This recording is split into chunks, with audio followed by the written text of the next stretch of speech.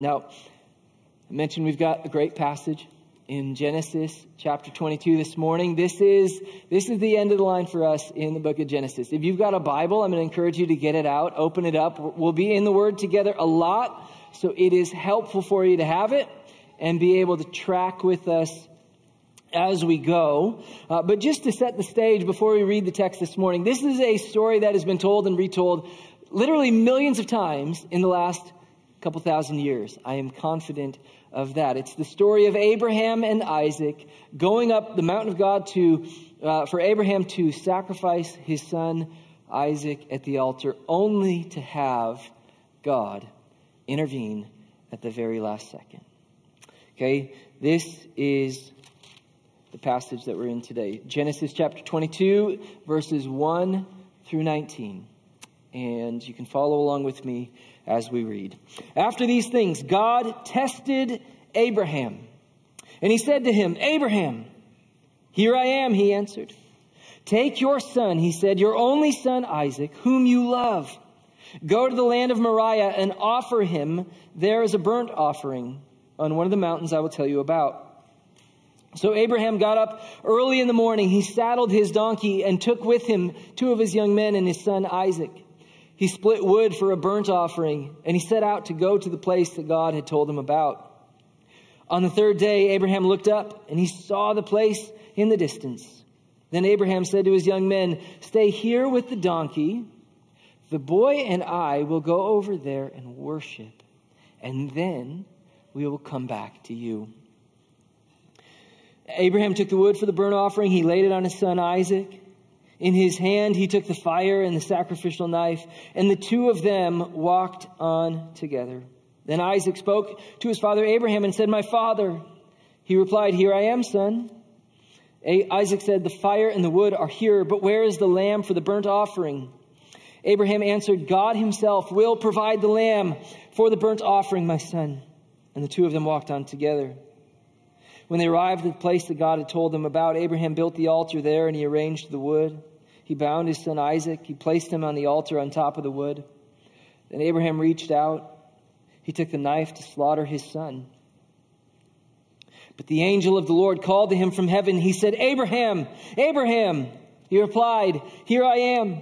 Then he said, "Do not lay a hand on the boy or do anything to him, for I know that you fear God, since you have not withheld your only son from me." Abraham looked up and he saw a ram caught in the thicket by its thorns. So Abraham went and he took the ram and he offered it as a burnt offering in place of his son. And Abraham named that place, "The Lord will provide." So today it is said, "It will be provided on the Lord's mountain." Then the angel of the Lord called to Abraham a second time from heaven. And he said, "By myself I have sworn, this is the Lord's declaration, because you have done this thing and have not withheld your only son, I will indeed bless you and make your offspring as numerous as the stars of the sky and the sand on the seashore. Your offspring will possess the gates of their enemies, and all the nations of the earth will be blessed by your offspring, because you have obeyed my command." Abraham went back to his young men, and they got up and they went together to Beersheba, and Abraham settled in Beersheba. That's the passage that we're going to be wrestling with this morning together. And as we get into the text, I want to invite you all to join me in prayer. Normally, I'd give you a few minutes to put your heads together with the neighbor and pray. But this morning, I just want to invite you to join me as we pray together and we come to the Word of God. Heavenly Father, God, I thank you for Jesus, our sacrificial lamb. Thank you, Lord, that Jesus took the wood upon his shoulders. And he was led up the mountain. That he willingly and silently was led to the slaughter. God, I thank you that he gave his life to pay the penalty of our sin. God, thank you that you have forgiven us. God, our hearts need grace. Our hearts need your forgiveness, God. Thank you that it is accomplished through Jesus the Lamb. God, I pray this morning that our hearts will be full of joyful worship in you. God, may we not miss that, God. God, I pray that the wounds, the hurts, the offenses, the fears, and the doubts of this week would melt away as we worship you together this morning, as we look to Jesus and we worship you, God. We pray it all in Jesus' holy and precious name. Amen. Okay, well, the story of Abraham and Isaac going up to the mountain for Abraham to sacrifice Isaac, it's a story that my guess is every single one of you is at least somewhat familiar with. You students in here, okay, how many of you are students? Normally in our kids' classes here, a few of you. So here's what you're going to have to do. Loud and proud, here's what I want to hear. If you have heard this story before, if you are familiar with the story of Abraham and Isaac, I want you to give out one quick but powerful wolf howl. Here we go. Okay. Now that's enough. Now no more speaking. Utter silence. I've given you your joy. Now utter silence for the rest. I'm just kidding. Okay. Now, even though this story is familiar to us, it's a passage that I think it begs a question, and it's a difficult question. And perhaps even the more familiar we are with the text, the more difficult it is to answer this question, which is this: what is this passage? Like, what do we actually have when we look at the story of Abraham and Isaac on the mountain of God? Or another way to think about it would be this: what is this a story about? Is this a story about a father and a son? Is that what this is? You read the story of Abraham and Isaac, and this is a story about a son really trusting his father. Trusting him so much that he willingly is led up the mountain, bound in sacrifice. The story of his dad who trusts his God so much that he even is willing to offer his son as a sacrifice. Is that what this is about? Or is this a story about Jesus? Like, is this ultimately, so when we look at this, is this ultimately really a story that points us ahead to Jesus Christ? We think about the fact that Jesus, he too was the one and only loved son. He too was bound and had the wood laid upon his shoulders. He too was led up the mountain to be slaughtered and sacrificed. Is that really what this story is about? Do you know that the mountain that Abraham and Isaac go to, that Isaac is brought up to be sacrificed upon, it is the very same mountain, or if not the exact mountain, it is in the same tiny little neighborhood as the mountain where Jesus was ultimately sacrificed on the cross.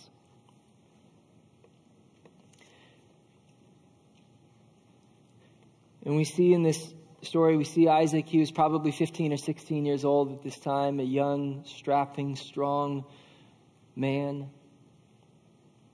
He willingly surrenders to the will of his 115-year-old dad. He willingly takes the wood upon his back. He's willingly led up the mountain, willingly bound, silent even to the very moment of the slaughter. Is this a story that points us to our Savior Jesus? Or is this a story about you? Is that what this is? Is this a story that points us to that great dual reality that though we deserve to be slaughtered, to be killed for our sin, what we need is for God to provide that sacrificial lamb. Just like that ram caught in the thicket. Is this a story about you and me and our need for that substitute, the Lamb of God? Is that what God is giving us in the story of Abraham and Isaac? And the answer to every one of those questions, you know it, is yes. Yes, it's all of that. It's all of that and more. It's why this story has been told millions of times over thousands of years. It's why we could preach this text next week and the week after and the week after that and still not exhaust all of its treasures. And there are so many incredible angles just in this one passage alone that I think we could all enjoy it together forever and never fully exhaust the treasures that it contains. And for what it's worth, it's not just this text. That is what we have in the Word of God. It's endless treasure for those who will set their hearts and their minds diligently upon it. But this passage, yes, it is endless treasure. Yes, it is a story about a dad and his son. Yes, it is a story about Jesus. And ultimately, it's also a story about you and your need for a Savior. But beyond all of that, what Moses tells us about this passage is that it is a test.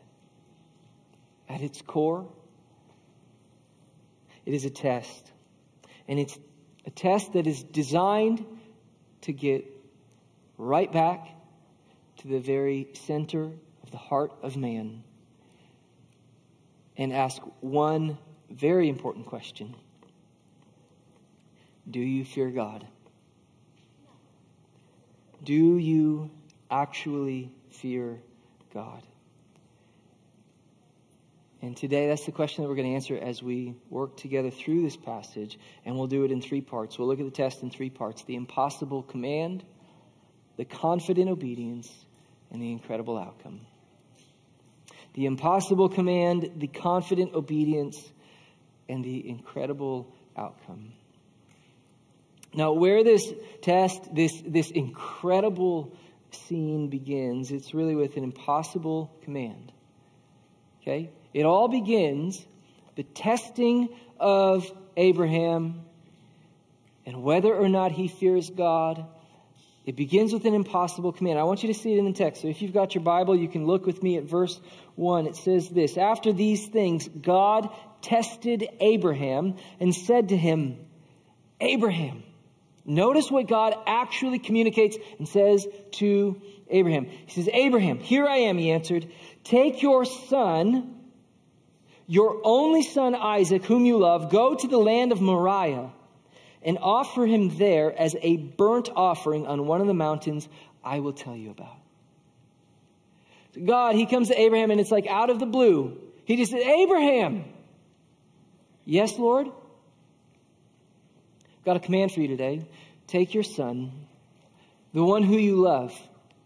You know, the only one that you have with you, Isaac, and offer him as a burnt offering on a mountain that I'll show you. You know, we see, for us, Moses was kind enough to introduce the passage to us by telling us this is a test. It's only a test. God does not telegraph that to Abraham. Okay? That's just in there for us so we don't freak out when we see what God is asking him to do. But he's testing Abraham here. And his instruction, notice the impossibility of this command. He says, take your son, that son who you love, and offer him as a burnt offering. Do you know what a burnt offering is?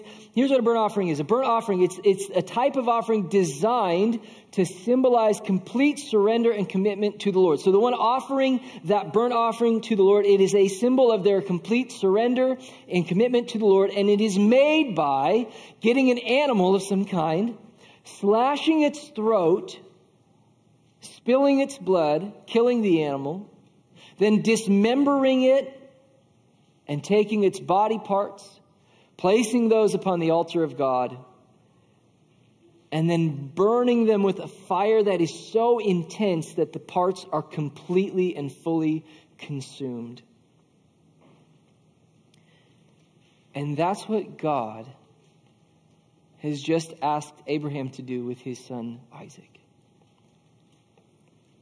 It's an impossible command. Kids, I'll just tell you, there's not a dad in here who would not melt at that command from their Heavenly Father. And again, remember, this is just a test, but Abraham does not know that. All he knows is he has just been given an impossible command from God. But I want us to see something in his response. And his response, Abraham's response, is confident obedience. It's like shocking. how confident and obedient Abraham is, even though it is very costly obedience. Abraham summons his strength. He does what God is asking him to do. He doesn't drag his feet. He doesn't mope.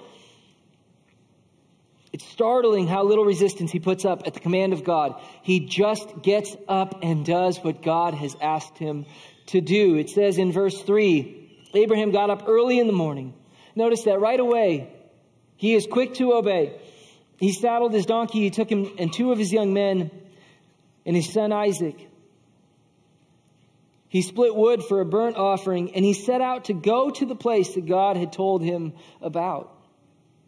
On the 3rd day, Abraham looked up. So this is a long journey. This required consistent obedience. It was costly obedience, and it was consistent obedience. He's marching for 3 days. He looked up and he saw the place in the distance. And then Abraham said to his young men, notice this, stay here with the donkey. The boy and I will go over there to worship, and then we will come back. Abraham took the wood for the burnt offering. He laid it upon his son Isaac. In his hand he took the fire and the sacrificial knife, and the 2 of them walked on together, a father and his son. Then Isaac spoke to his father Abraham. He said, my father. He replied, here I am, son. Isaac said, the fire and the wood are here, but where is the lamb for the burnt offering? Abraham answered, God himself. Listen to Abraham's reply. God himself will provide the lamb for the burnt offering, my son. Then the 2 of them walked on together. When they arrived at the place that God had told him about, Abraham built the altar there and arranged the wood. He bound his son Isaac. He placed him on the altar on top of the wood. And then Abraham reached out. He took the knife to slaughter his son. Now I know it's a bit of a cliffhanger, but we need to pause there. Because it's in this we see just the incredible, confident obedience of Abraham. And I think there's probably 1,000 questions we could ask in this passage. And there's a lot of good questions to ask, and you should ask them. If any of you are studying in your community groups this passage this week, dwell on it. Take time to ask those questions. There's 1,000 questions we could ask. Even as we see the obedience of Abraham and we wrestle with things like, what was he thinking? What was going through his mind at this moment? Or what was Abraham or Isaac thinking? What did Isaac think as his father reached out with the knife? Where was Sarah? What did she think of all of this? 1,000 questions we could ask, but here's the question I want us to zoom in on this morning. It's the question of motive. I want us to peer into the heart of Abraham. Why does Abraham obey God so confidently, even though his obedience is so costly? Think about that for a second. There's a lot of other good questions we could ask. But what I want you to think about this morning is this. Why does Abraham obey God so confidently, even though his obedience is so costly? And you know why that question matters? Here's why it matters. If you want to obey God in your life, he is going to ask you to do things that will cost you dearly. So we need to understand the heart of a man who's willing to obey no matter the cost. You see, obedience to God is going to be very costly in your life. If there is not sacrifice, if there is not cost, then I'm just telling you, at some point, there is not obedience. I promise you that. If there is no sacrifice, it isn't obedience at some point. Obedience to God will be costly in your life. So we need to be people who really wrestle with and understand the heart of one who is willing to obey regardless of the cost. Now, one possibility as we look at Abraham as to why he was able to obey confidently, even though it cost him greatly. One possibility is that Abraham, he was looking at the promise that God had given him. And as he looked to that promise, he thought to himself, remember the promise that God had given Abraham multiple times at this point. His promise was that through Isaac, through that, his offspring would be as numerous as the stars in the sky, as numerous as the sand, the grains of sand on the seashore.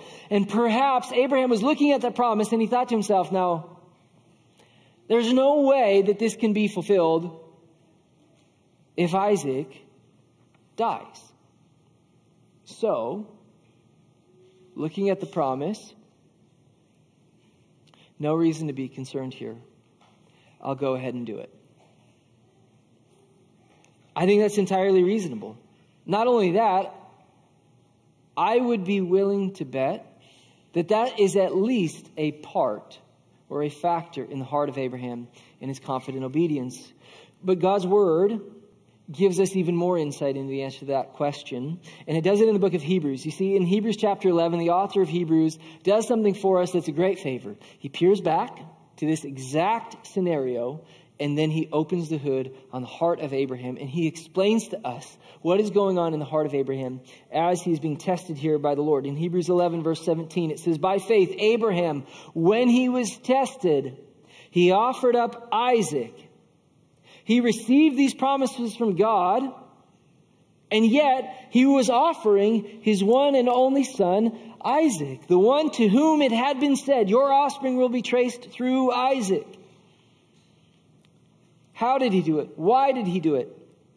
Verse 19.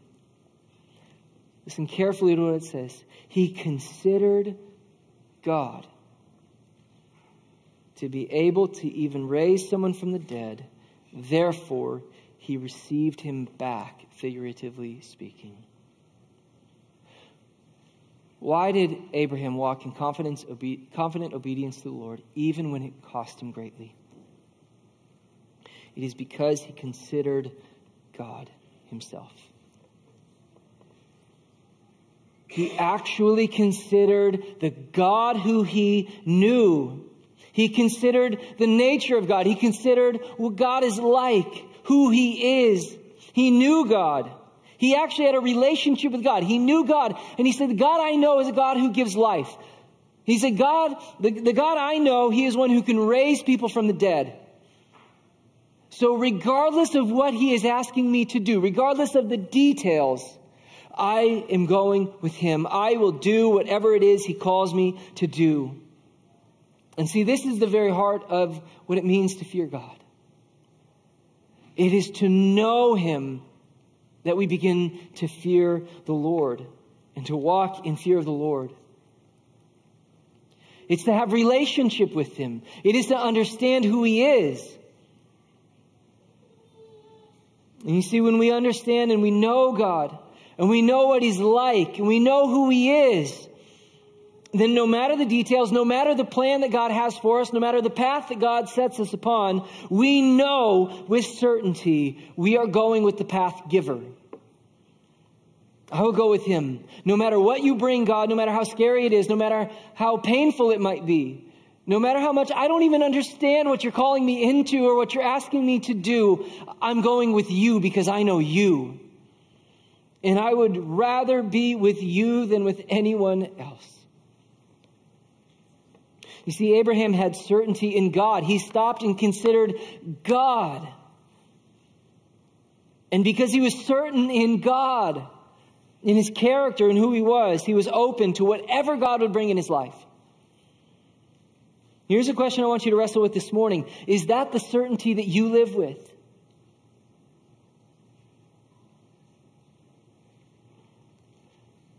In one sense, Christians, you ought to be the most flexible people on planet Earth. Because you already have the certainty of God himself. So whatever the details might be, you can trust him. You can walk with him. You can confidently obey him. You can receive from his hand. When God brings trials that you can't possibly explain, does your certainty in God make you open to receive them from his hand? Even if you never understand them. Or when God brings commands that you feel like, I can't possibly obey that. Does your certainty in God allow you to be willing to walk in obedience to him, no matter the cost? You see, the way that the commands of God work is that they can be terrifying at times. Because the commands of God, what they're going to do is they're going to lead you into very uncomfortable places. They're going to lead you to places that feel scary. They're going to lead you to places that feel wildly inconvenient. You know, at times, the Word of God is going to convict you to do things that will bring such inconvenience to your life. They're going to convict you. The commands of God will convict you to communicate things that will bring awkwardness into your friendships or threaten your relationships. The commands of God, it's going to lead you into places that bring you into great embarrassment. To expose things that you think, this is the last place I ever want to be. This is the last thing I ever want to do. The commands of God, they can be utterly terrifying at times. If you have followed God, you know the feeling. Staring at the Word of God, staring at the command of God, knowing what God is calling you to do, and thinking to yourself, I don't know if I can go there and do that. And yet in this entire story, the thing that I think I'm struck with above all else, it's the way that Abraham is able to obey the Lord without even blinking because of who God is. See, this is a story. It doesn't tell us nearly as much about Abraham as it does about God, about the faithfulness and trustworthiness of God himself. You see, if what this story was is a story about like just the incredible strength of Abraham's faith, what we would want to first see and understand is like the weakness of God, but like against all odds, you have this incredible monumental faith of Abraham overriding and overpowering that. But that's not what we see at all. All you have is a simple man who simply considered God. The power of God, the goodness of God, the nature of God, the character of God. It's a story about the sheer awesomeness and faithfulness of our Lord. And without even a hint of self-pity at what God had called him into, Abraham says, here I am, Lord. What do you have for me today? And he walks in confident obedience. And through that obedience, this is the incredible outcome that comes. This is where the passage closes. It's by exposing for us the outcome. And so at this pinnacle moment of the book of Genesis, Abraham reaches out. He takes the knife to slaughter his son. Verse 11, but the angel of the Lord called to him from heaven and said, Abraham, Abraham. He replied, here I am. And he said, do not lay a hand on the boy or do anything to him. For now I know that you fear God, since you have not withheld your only son from me. Abraham looked up and he saw a ram caught in the thicket by its horns. So Abraham went and he took the ram and he offered it as a burnt offering in place of his son. And Abraham named that place, the Lord will provide. So today it is said, it will be provided on the Lord's mountain. This is incredible what God does through this obedience of Abraham, this simple, faithful, trusting obedience of Abraham. The first thing that he does is he provides a lamb. The lamb is provided. God had commanded Abraham to offer his son Isaac, but the son is spared, and the ram is provided at the last second. And it's such a glory to God. And you think without Abraham just faithfully walking in obedience to the Lord, you would have had none of it. I mean, think about just the richness of this one passage and all of the ways that it points us to Jesus and to our own need for the Savior. It's such a glory to God. We contemplate just the fact that this is the place, the very place. The hundreds, thousands of years later, Jesus himself will bear the cross, be led up the mountain in order to be sacrificed in our place. It is a great glory to God that the Lamb is provided. And they name this place, the Lord will provide. They say, when people come here, they will remember that our God is the one who provides. And don't we know that today? See, we look at this same place and we see our God is the one who provides. The Savior, the sacrifice for our sin that we could have never, ever paid for. He is a God who provides. Not only is the Lamb provided, but the Son is brought back to life. It's a beautiful thing. This son, Isaac, who was as good as dead, he is brought back to life. Hebrews 11:19, he considered God to be able even to raise someone from the dead. Therefore, he received him back. That is what Abraham experienced. Isaac was as good as dead to him. And yet God comes through. He provides this sacrificial lamb. And through that, Abraham's words are made true. They are made good. He had told his friends, hey, these servants that he was with, we are going there to worship and we will be back. He had told his son Isaac, God will provide. God will provide the lamb. And he did. And because of that, his son is brought back from the dead. And I think this is so good for us to remember, because remember that feeling that I just mentioned of, you have the commands of God staring you in the face. You know what you are to do. You know what God is calling you to do. But what it feels like is scary.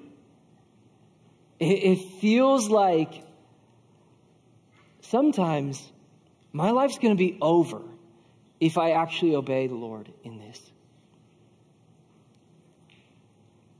But see, we need to remember our God is the giver of life. Our God is the one who brings people back from the dead. And obedience to the Lord, it always leads ultimately to life. Even if it comes through death. And I think for some of us, we might need to take a few steps backwards in our relationship with the Lord. What I mean is this. You know what I'm convinced of? I know that for every single person who is and who has been following the Lord, you know exactly what I'm talking about when I bring up that feeling of knowing what God's asking you to do, staring it in the face, and realizing I might be a dead person if I actually obey God in this. Okay, but here's what can happen sometimes. We just cut off our conscience and we move forward. And when we do that, it is amazing how far we can get with a dead, numb conscience. We just move on, and then it's like, hey, I'm never going to deal with that again. I had this slight conviction. Maybe I ought to be doing something with my life. No, I don't want to do that. No, thank you, God. Cut the cord on the conscience. Move forward. Forget it. And never again shall I deal with that. But I just want to challenge you. Don't do that. Be willing to step backwards and to address the commands of God in your life. Will you confidently obey Him as you consider Him and who He is and the life that He brings through our obedience? But then lastly, so we see the Son provided, the Lamb provided, we see the Son brought back to life. Lastly, we see the promises of God are reaffirmed to Abraham. And this is where we're going to leave off in the passage. This is where we're going to leave off in the book of Genesis. In some ways, I'm a little heartbroken. Like, I wish we were going all the way and finish strong. In other ways, I'm like, this is the perfect place to end our study in the book of Genesis. And the reason is this. See, the promises of God, they're reaffirmed to Abraham for like the 6th time, and it's probably actually like the 100,000th time of, you think about all that is not recorded for us.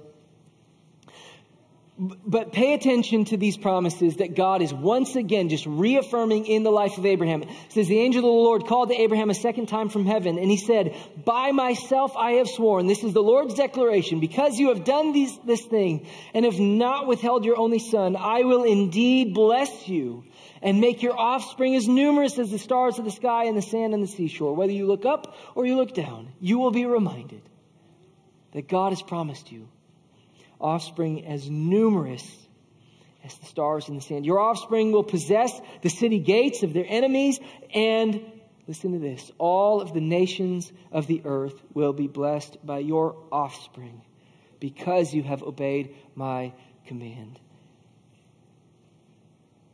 And do you know what? From here forward, the rest of the Word of God, it is rooted in that very promise of God through Abraham.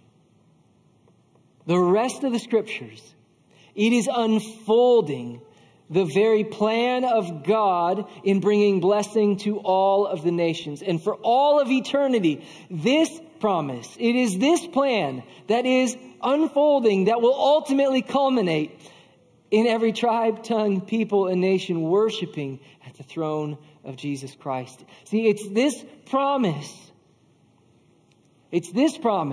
that the church is actually rooted in and is anchored in. It's this promise that is the very foundation of the Great Commission that Jesus sends his church out upon. Matthew 28, it's not, again, we've talked about this, but it's not just a softball thrown out of left field. Jesus didn't just invent the mission of the church. God delivers it upon this bedrock. Matthew 28, Jesus, he says, go therefore and make disciples of all nations. Do you know why he says that? It's rooted right here in this very promise. It is through the seed of Abraham, through the offspring of Abraham, that God is bringing blessing to all the nations of the earth. And who is that seed of Abraham? Yes, it is Isaac, but ultimately it is Jesus. It is Jesus, the one who traversed the very same trail up that mountain. It is Jesus, the one who had the cross laid upon his shoulders. It is Jesus, the one who was bound by his Father. It is Jesus, the one who was led silently to the slaughter in our place, that our sins may be paid for and forgiven. It is Jesus, for whom there was no substitute, because he was our substitute. Through him, the nations shall be blessed. And it is through his offspring, the people of God, who are his people, not through blood of our own, but through the blood of Christ, through the family of faith. It is through his offspring that the nations will be blessed. And how will they be blessed? Yes, through Jesus, but also through his church, through his people, as they go forth and they bear witness to the work of Christ on that hill.